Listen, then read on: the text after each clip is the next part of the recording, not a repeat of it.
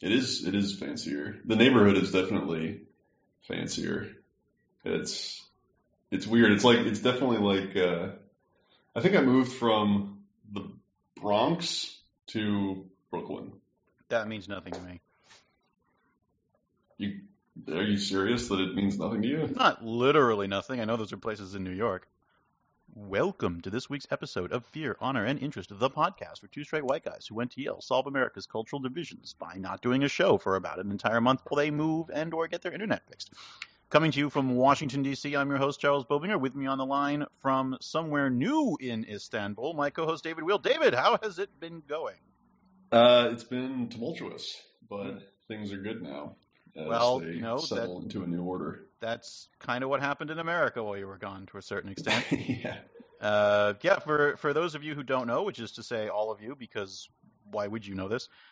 David has been moving and traveling a fair amount the last few weeks. That is why we have not been able to do a show. Last week, he did not have any internet, even though he was in his new place. And I actually lined up a guest host. We may still end up doing a recording just because always fun to throw new things out there. But David is back with us again, which means we can talk about the pressing issues that were live when last we recorded, such as the stunning upset in which Truman defeated Dewey. Yeah, well, it is interesting to think about the opportunities afforded by this long abeyance in our recording and publishing of this podcast, because the last couple episodes that we had, we talked about McCain and the process of memorializing McCain, and we can just kind of pick right up on a lot of those themes to talk about George H.W. Bush, for example. There were discussions about there was sort of an immediate pickup from that theme that a lot of, obviously, the pundit type people also drew in their reports about how the funeral went. And then there's the way that the House races, which we talked about the election. Well, the election hadn't happened the last time we recorded. Man, that really was a long time ago. It really was that long ago. I think October 18th or something was the last episode. We were talking about, I do remember we were talking about the way that, for example, or at least the seeming indications, the difficulty of drawing clear inferences from the data about, for example, Senate races, that seems to show that the Kavanaugh confirmation process had made him not totally radioactive, but unprecedentedly unpopular for a Supreme Court nominee, but in ways that actually strengthen Republicans in certain geographies. But now we have the result of the elections that show this totally unprecedented, almost literally unprecedented Democratic sweep in the House, but somewhat more restrained, sort of more standard middle of the road performance in the Senate. There are yet more topics that we could discuss. Right. That's, as you said, the passage of time is great for this, because one of the things that seems to be happening more and more with every election as people get increasingly impatient is that they want to put together the narrative of the election immediately, even while the election is still going on. And we know that California takes forever to count its votes. We know this. This is just a thing. In fact, a lot of places on the West Coast take a while to count their votes, and they're also 3 hours behind the rest of us. So, I think Nate Silver on his podcast had mentioned that if it just happened to be the case that we got the results for Indiana and Florida really quickly, and those were bad for Democrats, and that sort of shaped the whole narrative, and Georgia too, and that shaped the whole narrative. And then you go back and you look at it now, And the result of that election looks pretty different than it did at the start of election night. It's almost as if counting the votes might make a difference in how you perceive how people voted. Which, now that you look back on it, I was thinking to myself that only the Democrats could get bogged down in a multi-week discussion about whether it counted as a wave, a term that has no defined meaning, while the Republicans were declaring victory over only losing one House of Congress. Yeah. And they did this by having the most favorable Senate map possibly since the direct election of senators. Is that true? Where's your... So the direct election of senators only goes back, 105 Right. years. But I said one of the most. I don't know for sure how. I know that it was one of the most. I know that it was one of the most favorable. This is what everybody was saying. I haven't compared every single Senate map to see how. Sure. No, I was just curious where that particular frame came from, because I wouldn't be surprised if that were the case, just because of the. Well, part of any idiot can look at which states were in play and know that it was, yeah. Well, not any idiot, because Trump. Well, they can know, and what they say is a different matter. Well, the thing was, Trump said afterwards that if it hadn't been for him, they would have lost 10 seats in the Senate, Right. which was kind of hilarious because the Republicans were only defending 9 seats. So, not any idiot knows what's going on looking at the map. But this was a really bad map for Democrats. Although people have already started looking ahead to 2020 and said, oh, it's really not that great in 2020 either. So you're sort of forced to think at that point, well, maybe the Democrats are just bad at the Senate, which is basically true. Because it's extremely non-proportional, and it values how spread out you are more than how many people you are. Interesting. Well, I'd have to look at that, because 2014 was when the majority turned over. Yes. If I'm not mistaken. And so I mean, now, like, the Republicans won like 5 or 6 seats then, if I recall. Now, correctly. people weren't saying that it's like as bad as this year. They were just saying it was also bad. Sure. Or at least it wasn't amazing. Yeah. But again, it's hard to say with some of these things, and we don't know what the national environment is going to be like in 2 years. Right. To a certain extent, a lot of people refuse to agree on what the national environment is like now. Yeah. I mean, there's some things that, as frustrating as it is to not be able to ascribe novel causes to the effects that we see, I think often it's just, why did Trump win in 2016? I think a huge component of the answer to that question is most American presidents serve 2 terms and then turn it over to the next party. I think the willingness of many American voters to just say, yeah, well, things aren't going that great. I will at least assent to the other party taking over. I think that must have been operative. Obviously, we have extremely polarized political times now, so the extent to which people would be willing to say, oh, let's just let the government change hands and see how the Republicans do. I mean, not many people who would have voted for Democrats would. It seems counterintuitive, perhaps, that would be the case, but it seemed to happen, and that rule of American politics seems to be operative once again. And in 2020, okay, let's see, one of the rules is they serve 2 terms and then it switches over. But, for that reason, with that rule in mind, I've long been wary of Democrats screwing up that race. But I don't know. I think I feel that the scale of this midterm result, I mean, the really unprecedented turnout, for example, suggests to me that what happened was in 2016, people went to sleep, and then throughout 2017 and 18, responded to that, having fallen asleep, to say, no, things are now going to be different, and that resolve to change things is kind of a lagging indicator, as it were. And I think that that'll still be bearing fruit in 2020, particularly if we go into a recession, which seems possible. I mean, I would have to say it's more than possible, but likely, simply because we're in the middle of, one of the longest recoveries ever. Yeah, well, specifically, it seems possible that we would go into a recession, the effects of which would still be on people's minds around that election. Now, I was saying in terms of the likeliness of it, I totally agree with you. Obviously, at this point, any moment in which we go into the recession, you sort of have to say like, oh, well, obviously this is going to happen because of the length of the recovery. But if we go into a recession immediately, and it's,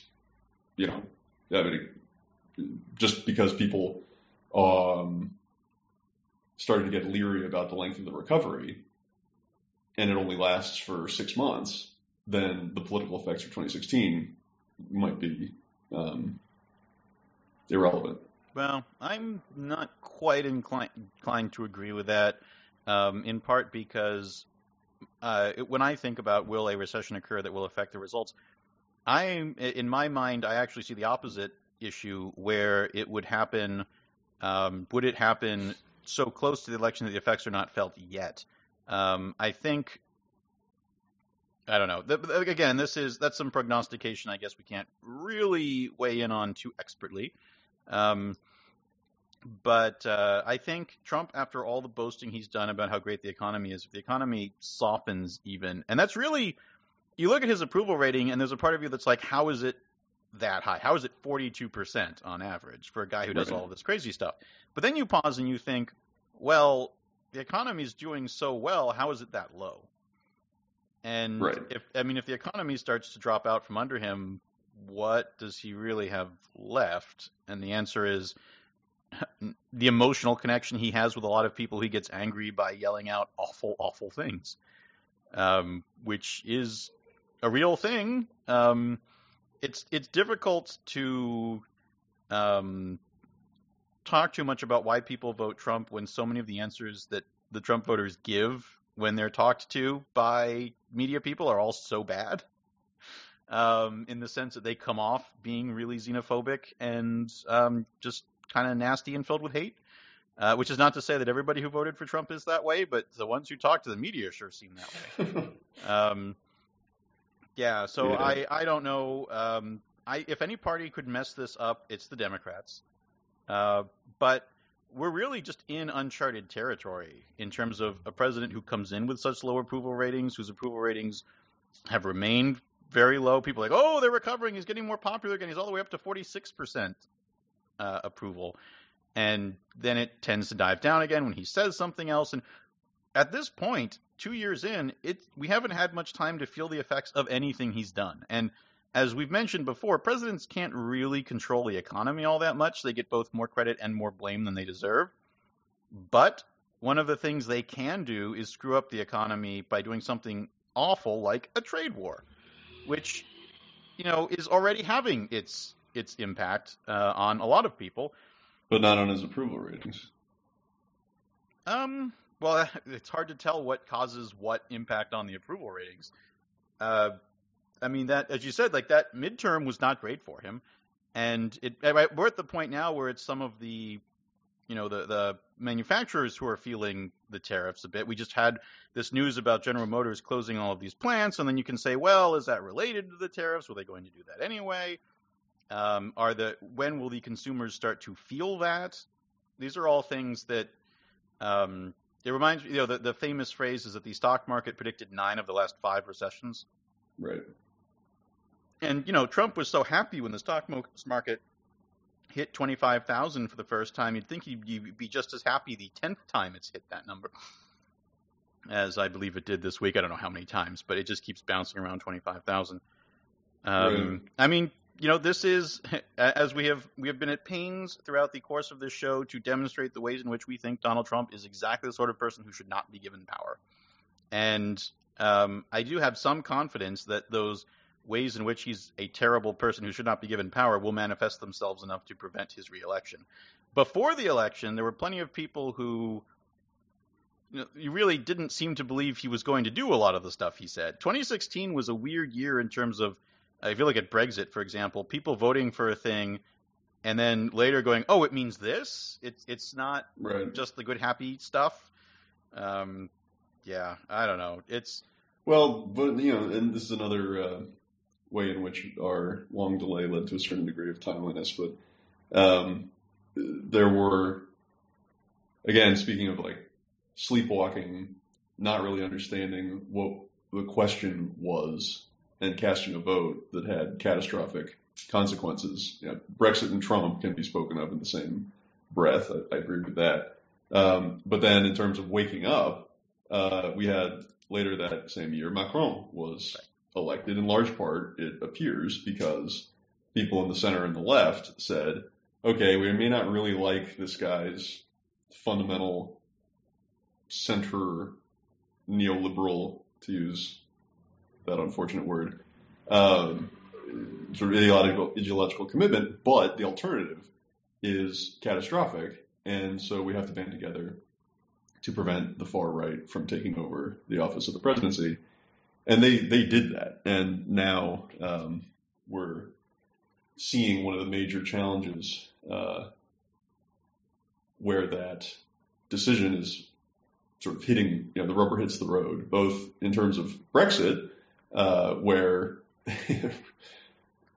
I'll just leave it right there, because I'm not even going to begin to attempt to reveal my ignorance of how that process is unfolding as the British Parliament responds to the deal that May negotiated with the Europeans. But then in France, you have this very interesting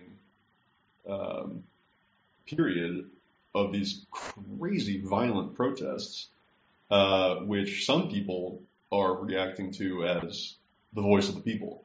In true French fashion,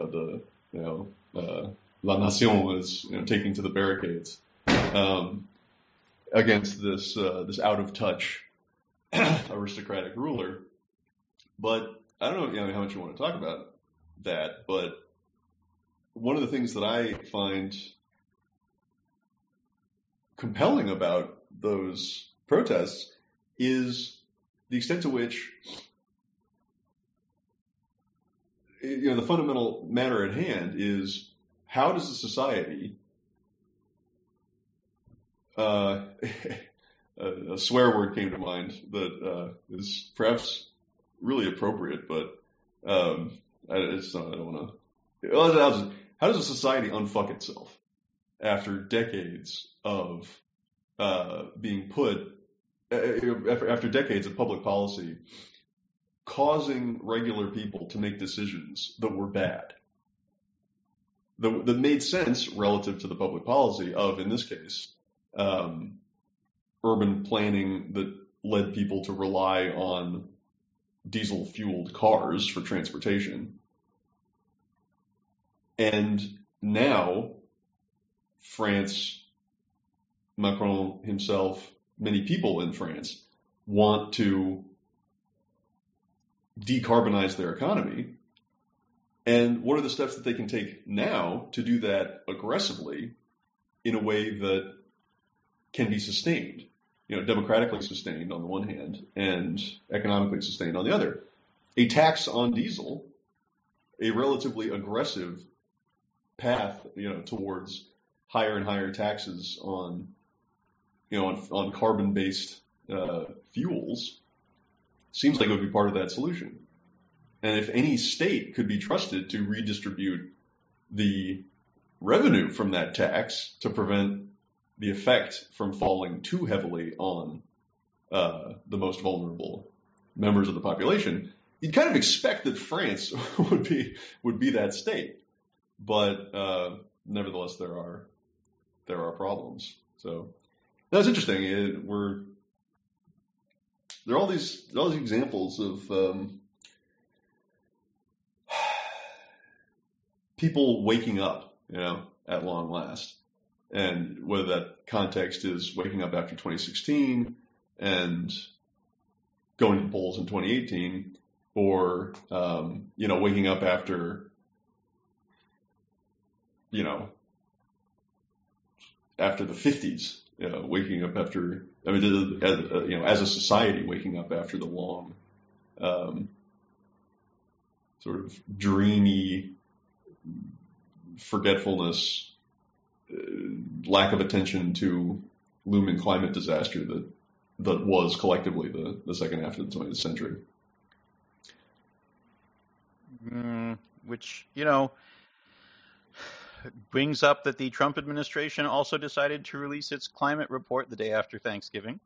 Right. Speaking of sleepwalking through these disasters. And boy, that has made so little impact on anything in the discussion that, I don't know. One of the things that annoys me a great deal about when it comes to climate change are somehow you get all of the conservatives that we laud at other points for being anti-Trump, who will then turn around and say, yeah, but I'm only lukewarm on global warming. I don't think it's going to be that big a deal.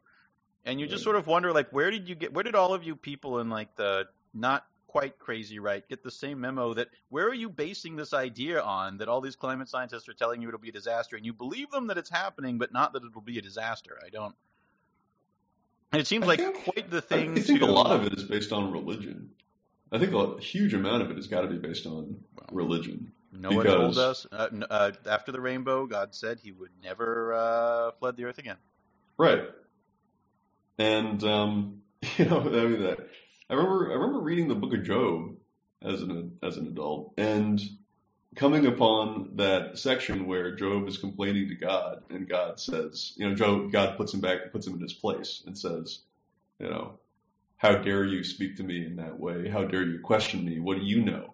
Do you know where the lightning comes from? Do you know where I stock up the snow, to send? Do you know where I send the rain from? X, Y, Z, and he sort of lists all these natural phenomena that obviously were awesome and terrifying to the Hebrews in the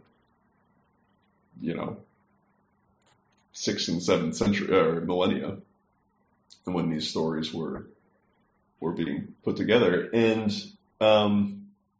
and Job is sort of crestfallen. Oh, no, I don't. But we do. Yeah, right? we do. And that the fact that we do now, I think, is still not fully integrated into the way that some, basically, very significant demographics of the Republican Party think about the world. That they still they're finding that I think that that's part of the reason that America is such an outlier in terms of countries that that even profess, because you can talk about other states like, for example, Brazil. Now we have this new direction that country is going in terms of its commitment to adhering to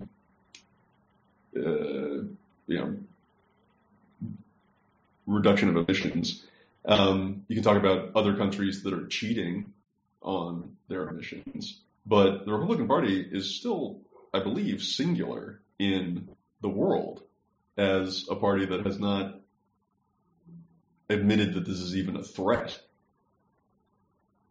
And I think that has got to have something to do with the way that the religious right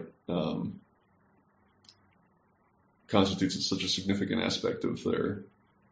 I mean, significant religious right on one hand, and the Democrat, sort of the regional aspect of it, that fossil fuel extraction economies are so significant to the regions where the Republican Party has power. I mean, it may be difficult to extract those two, as it were, factors from each other, but that's what I would say about that. I'm not sure that I feel like there are enough other countries where they have religious focuses that have not led them astray on climate change. Although I do agree that the groups in the U.S. that deny it tend to have that overlap. Right. Well, obviously, we talk about incredibly complicated issues, and whether a particular cause that we spitball has a particular influence on one of these outcomes. It's obvious. I can't imagine a conversation that we would have where one of these factors that we're discussing would be the factor that causes whatever issue we're discussing. So I think that there's a role. I think that there's clearly a role that religion and a view of the world that is literally in Scripture, as you said. I mean, it's right there that we no longer have to worry about the sort of destruction of the earth by God through kind of environmental catastrophe. And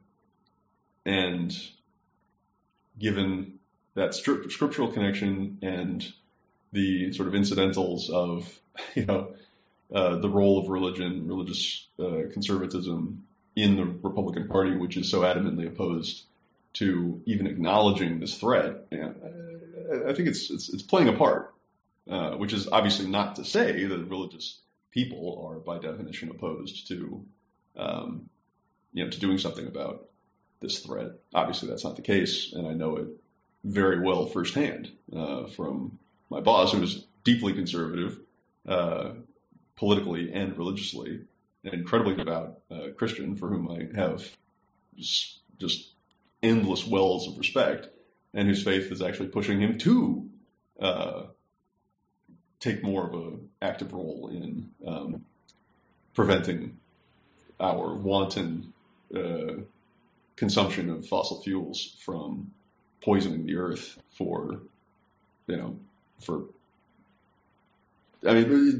the earth to such an extent that even we may not be able to live in sort of organized civil society, and certainly our children will be dealing with that threat, depending on how radically and rapidly these changes take hold.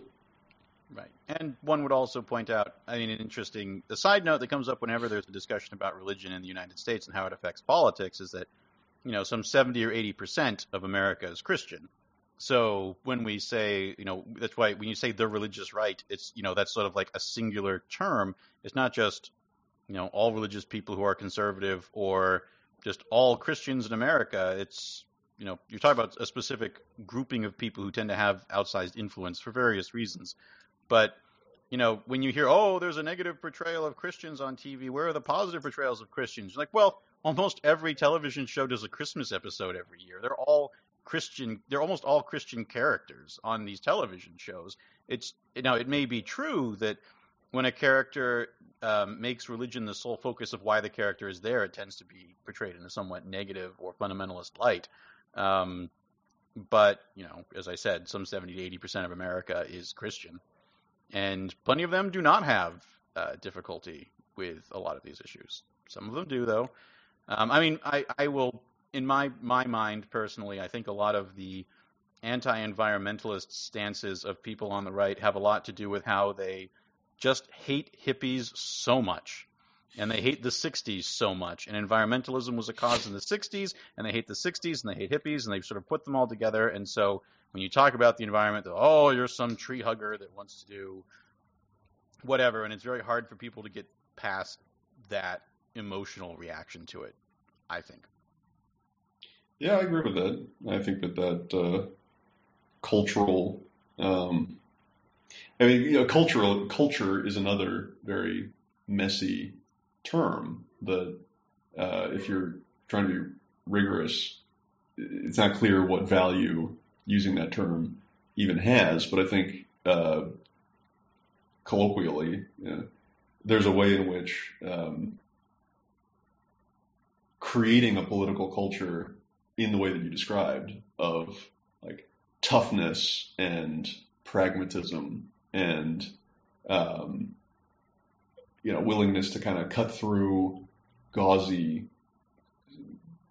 silly approaches to life, like what hippies do, creating that particular kind of political culture, took specific things to make it happen. It took particular moments, particular decisions by political leaders, to put that culture into effect, and it still has effects. And when Trump, for example, at his rallies talks about beating people up, that's both a cause and an effect of this kind of political culture, right? Where toughness and antagonism and willingness to be seen as being tough and antagonistic has traction with people. And where did that start? Where did it come from? I think part of where it came from, and to get back to the George H.W. Bush thing, part of it was from his era as well. And I just wanted to, you completely dropped the the Bush funeral thing. I'm curious to get your thoughts on how he's been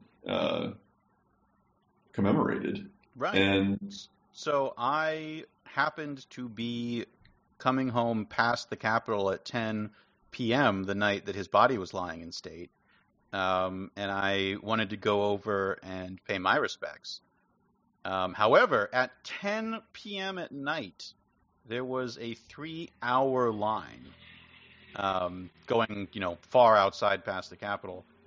It was 36 degrees. Took me long enough just to find the end of the line and hearing it was 3 hours, I ended up not staying for it, which, I really wanted to, but I couldn't imagine a world in which that was the correct decision for me to make, to stick through that, because I was surprised that many people were there at that hour, including a lot of young people. Now, to a certain extent, there's a sort of how often do you get to see a president lie in state like that? Thankfully, not super often. Had it been Obama, I would have waited 3 hours, but had it been Obama, it would not have been a 3-hour wait. It would have been considerably longer than that. But of course, that has something to do with the fact that the demographics of D.C. would result in a much longer line for a Democrat than even a popular Republican. Yeah, or they'd have to figure out some way of, putting it in a space. They'd have to do it in Red Square or something. They'd have to do it in a way that, tens of thousands of people could be processed, as it were, participate in the moment and flow through to get more people to be involved. Anyway, that's, so I was thinking a lot about this, all the tributes to him, because I feel as though if he had passed 3 years ago, the reception would have been very different.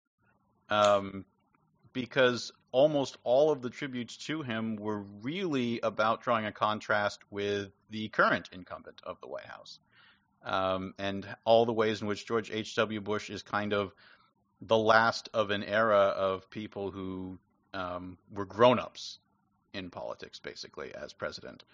At least that's how some people viewed it. I think there's a lot of George H.W. Bush's legacy that was always going to get better over time. His handling of the end of the Cold War was very good. He was that kind of president who was exactly the right man for the moment when he became president, and then that moment passed and the voters removed him, which is, not a huge insult considering that is what happened to Winston Churchill. But anyway, so I do think people have gone a little overboard in the positive things they've said about him, while forgetting that, the Willie Horton ad, which until recently was pretty much the main thing his presidency was remembered for whenever it came up in conversation, that alone has become this icon in our culture. Well, I think that's not an accident. We would have remembered other things if not for, you mentioned timing for this, and if George H.W. Bush had died right after Ferguson, right, all anyone would talk about would be Horton had. Not anyone, obviously. Other people would have mentioned foreign policy and prioritized that, but clearly it has a different valence. Now people are still obviously processing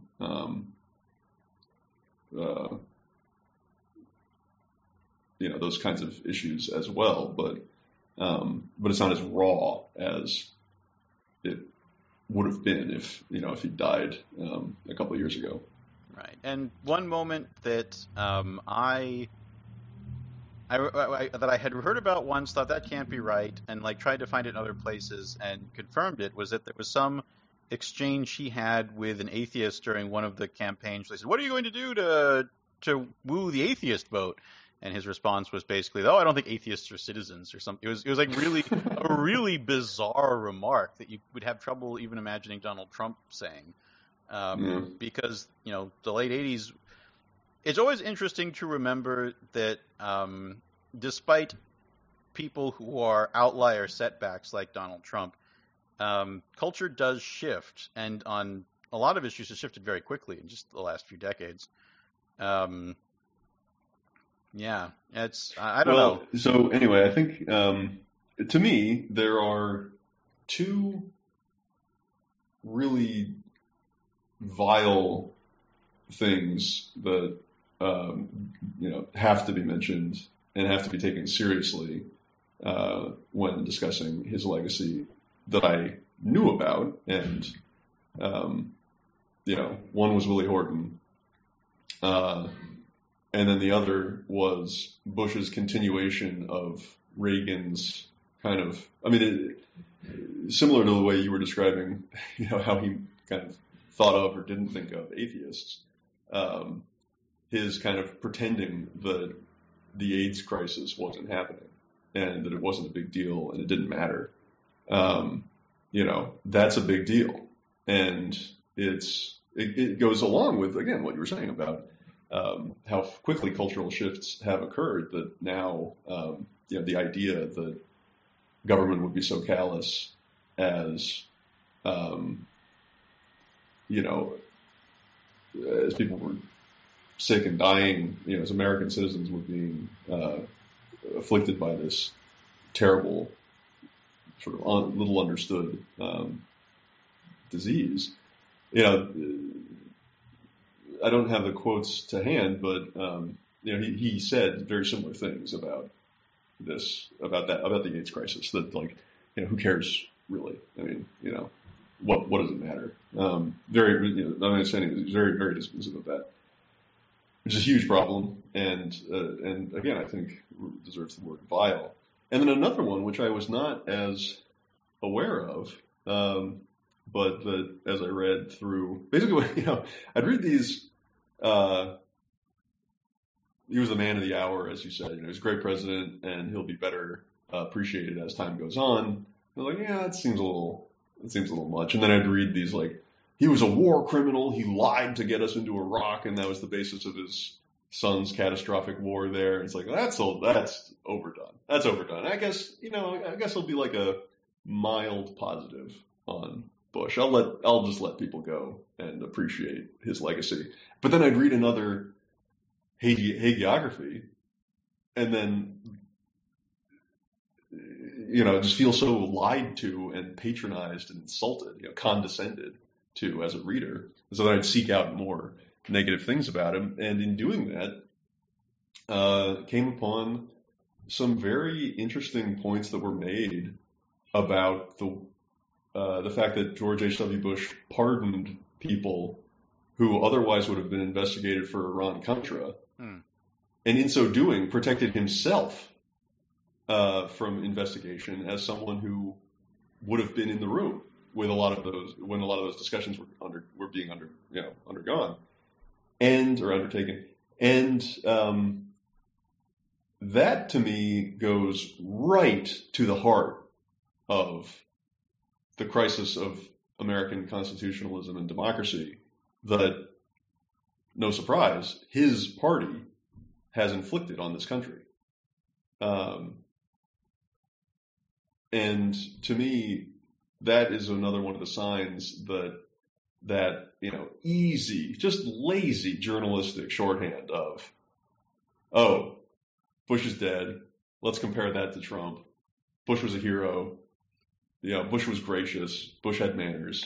Trump is terrible. Trump is selfish. Trump doesn't understand the concept of service. Let's compare these two men. Yeah, sure. Okay, fine. Let's do that. And let's also be serious about how we got from, 1998 to 1992 to 2016. And, to me, that was the most frustrating thing to me, was to see so little serious discussion of, let's think for a minute how our read of, George H.W. Bush,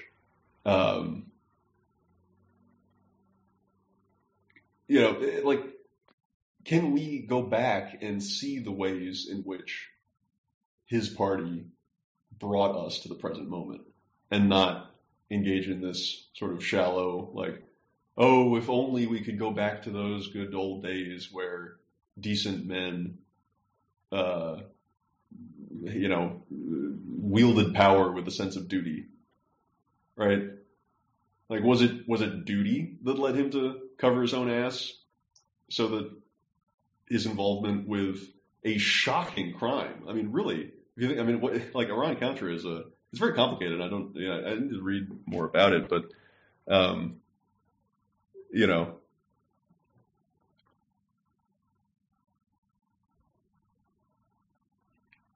the executive going behind the back of Congress, breaking the law to raise money,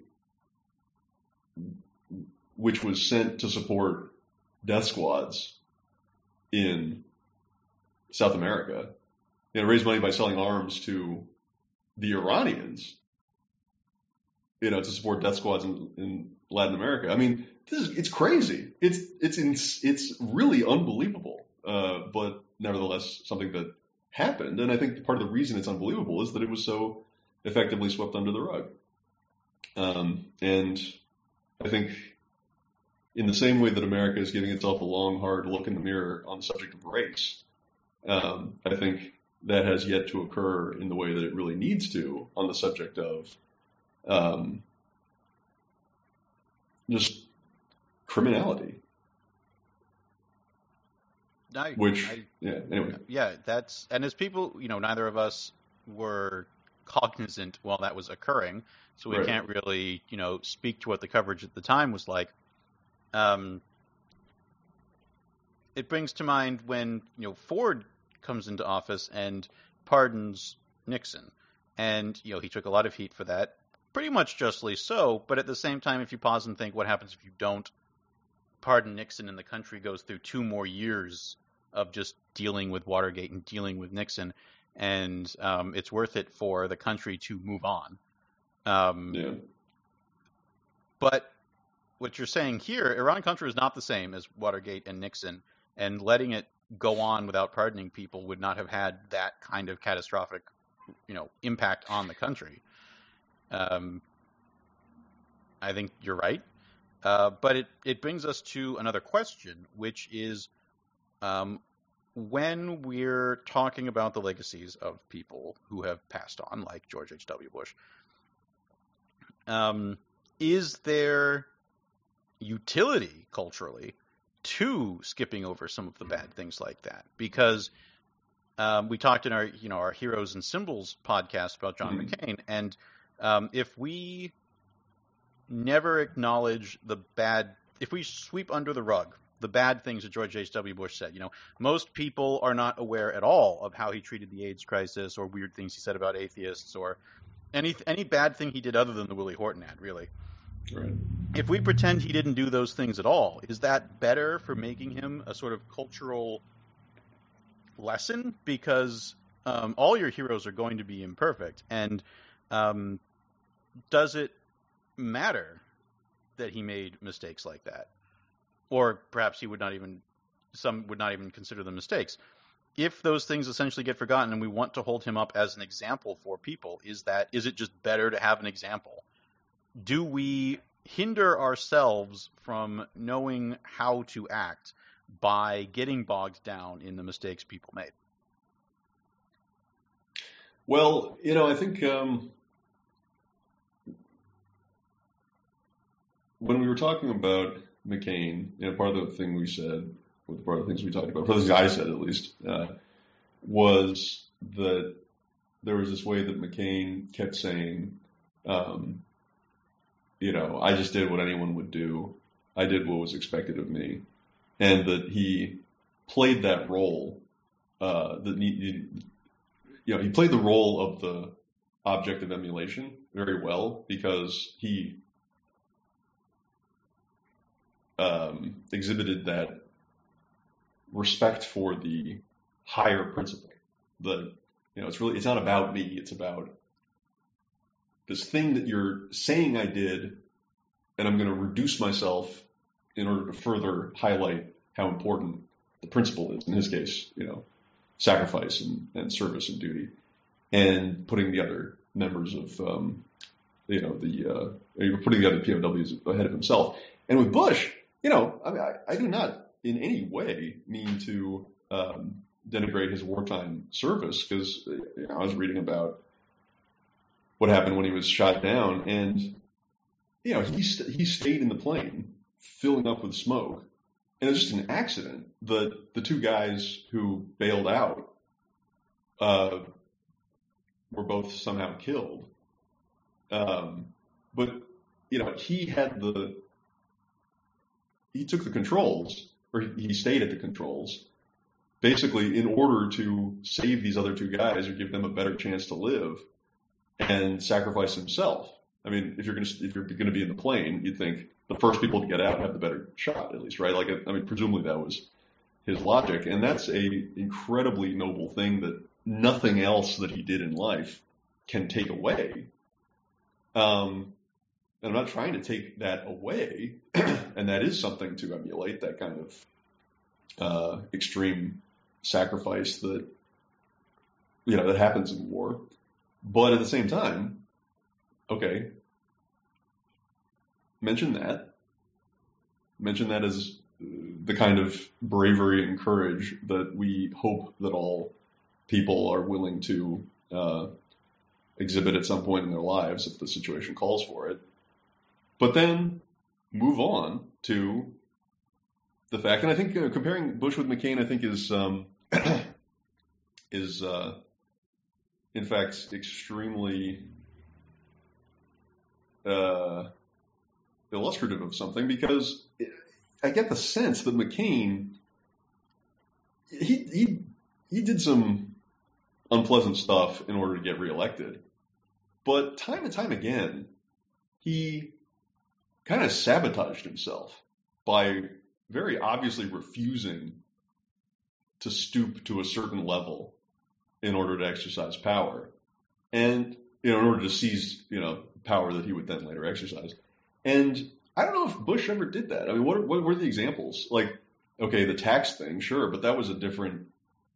I mean, you can also praise him for being willing to work with Democrats and not simply shut down the government or completely sabotage the budget. But I don't think you can really give him that much credit for that, particularly at the time, and particularly given the alternative. And so what other examples are there of him being faced with a real gut check of, I can ostentatiously refuse to sell out politically, bureaucratically, legalistically, in these very complicated ways, knowing the effect that it'll have on my future. But I simply cannot I cannot do the wrong thing here. When he was a congressman, he talked about, he voted against civil rights. I mean, he later, my understanding is, had a change of sort of maybe a feeling of guilt for having done this, but, he actually said, I'm going to vote against the Civil Rights Act because I'm concerned with, the 80%, not the 14%. I'm concerned with the 86% of white Americans, not the 14% of minorities that this bill is for. It's like, how dare you? Okay, he felt bad about it. That's good, I guess. But in the actual moment, what did he say? And I think, and maybe that's the reason that he became president and McCain never did. But,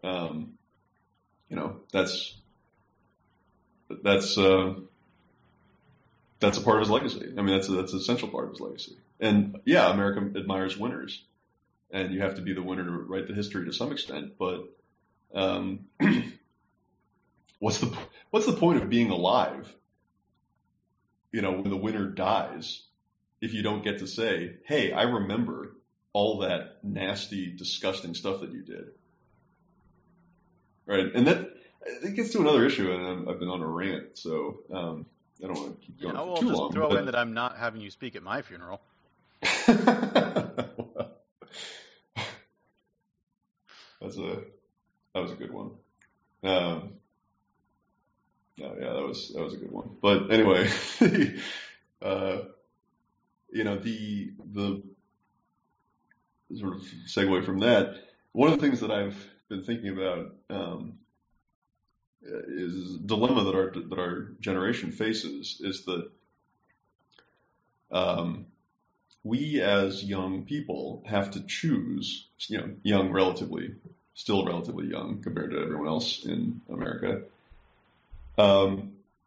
We have to choose what we actually think and talk about. And that choice presents us with a great opportunity, because there are a lot of stupid, pointless things that we could continue to talk about in just an endless, fruitless loop. I don't know if you saw my very clever reference there to our generation and Fruit Loops, but I guess that went over your head. But anyway. I'm not sure where that went, but it was... Sorry. Yeah. Now I'm hungry. Anyway, but, No, just speaking of two people born in the 80s. But anyway, the thing is that we have this opportunity, we have this choice that gives us a great deal of flexibility and power to set a new agenda. Just say, you know what? We refuse to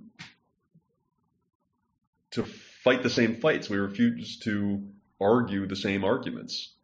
We're going to focus on new things that actually matter to us, right? That's our prerogative as a generation. But at the same time,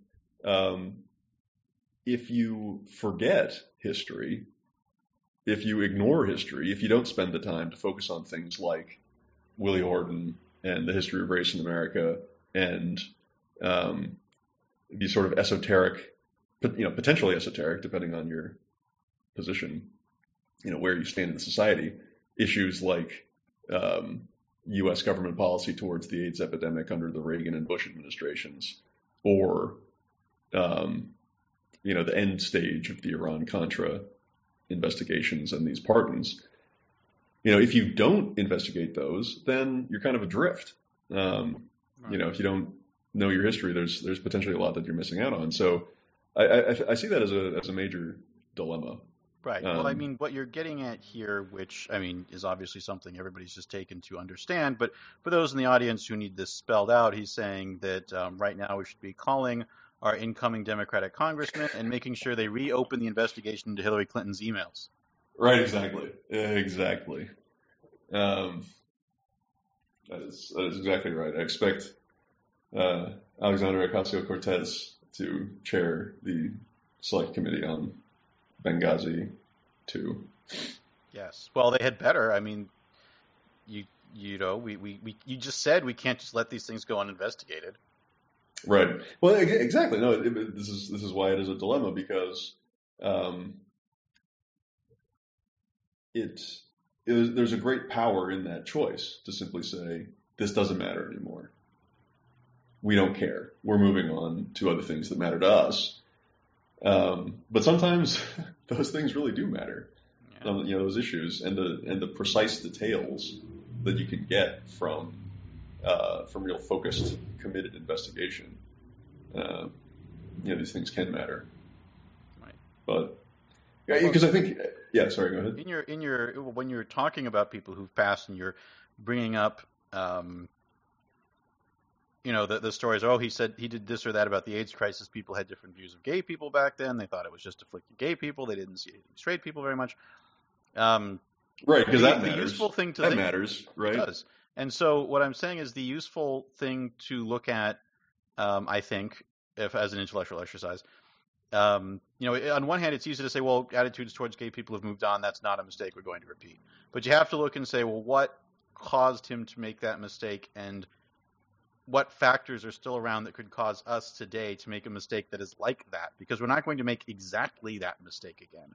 We could make some other mistake that is similar based on similar problems, which, if you want to look at mistakes the Republicans are making today that are in some sense similar, the attitude they have towards illegal immigrants is very much on that note, because it's this sense of a lack of empathy for the people who are suffering in certain situations, to say, look, we're going to separate these families and we're just going to let them suffer as a deterrent. And there's a callousness towards that human suffering that is part of the same basic mistake. This attitude that, but it's those people who are suffering. We don't really care because, for gay people, they said, well, they're gay. That's wrong. So it's okay that they're suffering. For illegal immigrants, it's they came in illegally, so they should be suffering because that was wrong. Right. Well, and I think it's also worth noting that part of the solution to the dilemma I sketched out about when to let history lie, when to let these issues fade away, is the fact that some of this history isn't history. Some of this history is still with us now. And specifically on going back to the Iran-Contra thing, the destabilization of, we've talked about this before, like most people would be pretty happy to just live where they are, right? Some people have kind of a wanderlust and they want to travel or they want to get out of where they grew up. But if there were economic opportunity and if there were stability, and if people had a sense that they could live decent, dignified lives in their, the communities where they're born, most people would just stay there. And the fact that Central, America is in such turmoil that people are fleeing. They're not just coming because they want to work in American service jobs and, pick strawberries and flip burgers or clean toilets. They're coming both for economic opportunity in filling those jobs, and but also crucially because even if they did those types of service jobs or lower wage jobs at home, even if they could feed themselves and their families, they're under threat of murder or kidnapping or violent robbery or whatever else. And why is that the case? Well, part of the reason is American policy towards those countries. And we've talked about this before, so I don't want to completely belabor the point. But my understanding is that there are people who can very articulately talk about those American policies reaching right back to Reagan and Bush and much earlier even than that. And so it really is tough to know when to or where to draw the line on some of these issues and how much blame to give. Give people who led massively powerful organizations that destroyed lots of people's lives. And that's how you would characterize any president, any American president, simply because of the scale of power that you're talking about when you're talking about the American government. Yeah, so it's a genuine dilemma, but it's one that it was just very frustrating reading about Bush because there were so few articles that I read that struck a good balance. You know, it seemed like there were ones that were talking about how he's just this angel that we should all, weep for because there will never be another one like him. And then others who, I read Mehdi Hassan in The Intercept, talking about how he was a war criminal because of his, lying to get us into the first Gulf War, right? So on the one side, just absurdly or hagiographic writing, and on the other, just equally absurd kind of argument in search of evidence, trying to cast, to sort of smear dirt, but just very few realistic, even-handed portrayals. Which I think, this is the thing, partly, is that the realistic, even-handed portrayal of someone like McCain, to me, makes you respect McCain even more. Because you see the struggle that he went through as a person of integrity who had to nevertheless wade into the arena and consider the necessity of doing bad things in order to gain power to do good things later. But with Bush, I haven't gotten that sense. I hadn't gotten that sense from him at all. That could be. I have to confess, I have not read that many. I've only read like 6, but you made it sound like a lot. But yeah, I read a lot of headlines. And okay. It sort of, yeah. I don't read the headlines. Who has time to read anything these days? Yeah, exactly. Just the people who listen to an hour-long podcast of us saying words. Well, hopefully they're doing this while they're, folding the laundry or. Right. Yeah. I have my own podcast to listen to have stocked up so much simply because most of the times when I'm traveling on the metro or something, it's just too loud to hear a podcast. Especially, I don't know, a lot of the ones where people have nice, soothing, quiet voices like ours, just helping lull everybody to sleep. Need better headphones. I do need better headphones, but I get new headphones, and those headphones are better, and then they get quiet very quickly. All of my headphones get very quiet. Interesting. And when my legacy is written, that is going to be in all of the views. One must always remember that his headphones were too quiet, which was part of his constant struggle. So, all right. Well, it's good to be doing a podcast again. We obviously couldn't catch up on everything that happened while we were away. But, to some extent that's okay because it meant you missed a lot of really bad takes about the election right afterwards. We would have said, oh, this was nothing like a wave. It was more like a trickle. And then the Democrats win another 10 seats when I keep counting. No, I have total faith in Nate Silver, so I knew it was going to be. Dude, he was spot on this year. He had the number of seats and the popular vote margin for the House correct. He basically always is, though. That's the thing. Is people just, figure out ways to misinterpret what he's saying. Right. Or they, in the case of 2016, they what polls are doing is to give you a snapshot of the numbers, not to tell you who wins. The numbers will be off by a couple of points in either direction, but you'll be in that area. In 2016, they're like, well, the numbers show Hillary Clinton winning, so if Hillary Clinton doesn't win, then this is a huge change. I have had so many conversations where I felt like I was just banging my head against a wall trying to explain to people that the numbers being off by 1 or 2 points is not the same as the polls being completely wrong. Right. And that the polls have frequently been more wrong in races people consider the polls to have been correct on, like Macron, simply because they're like, oh, the far-right populist will somehow win even though she's 30 points behind. And, Macron wins, but he wins by even more than the polls said he was going to win by, and suddenly the polls are right. That's not, anyway. All right. Well, that is one more rant. That is a rant.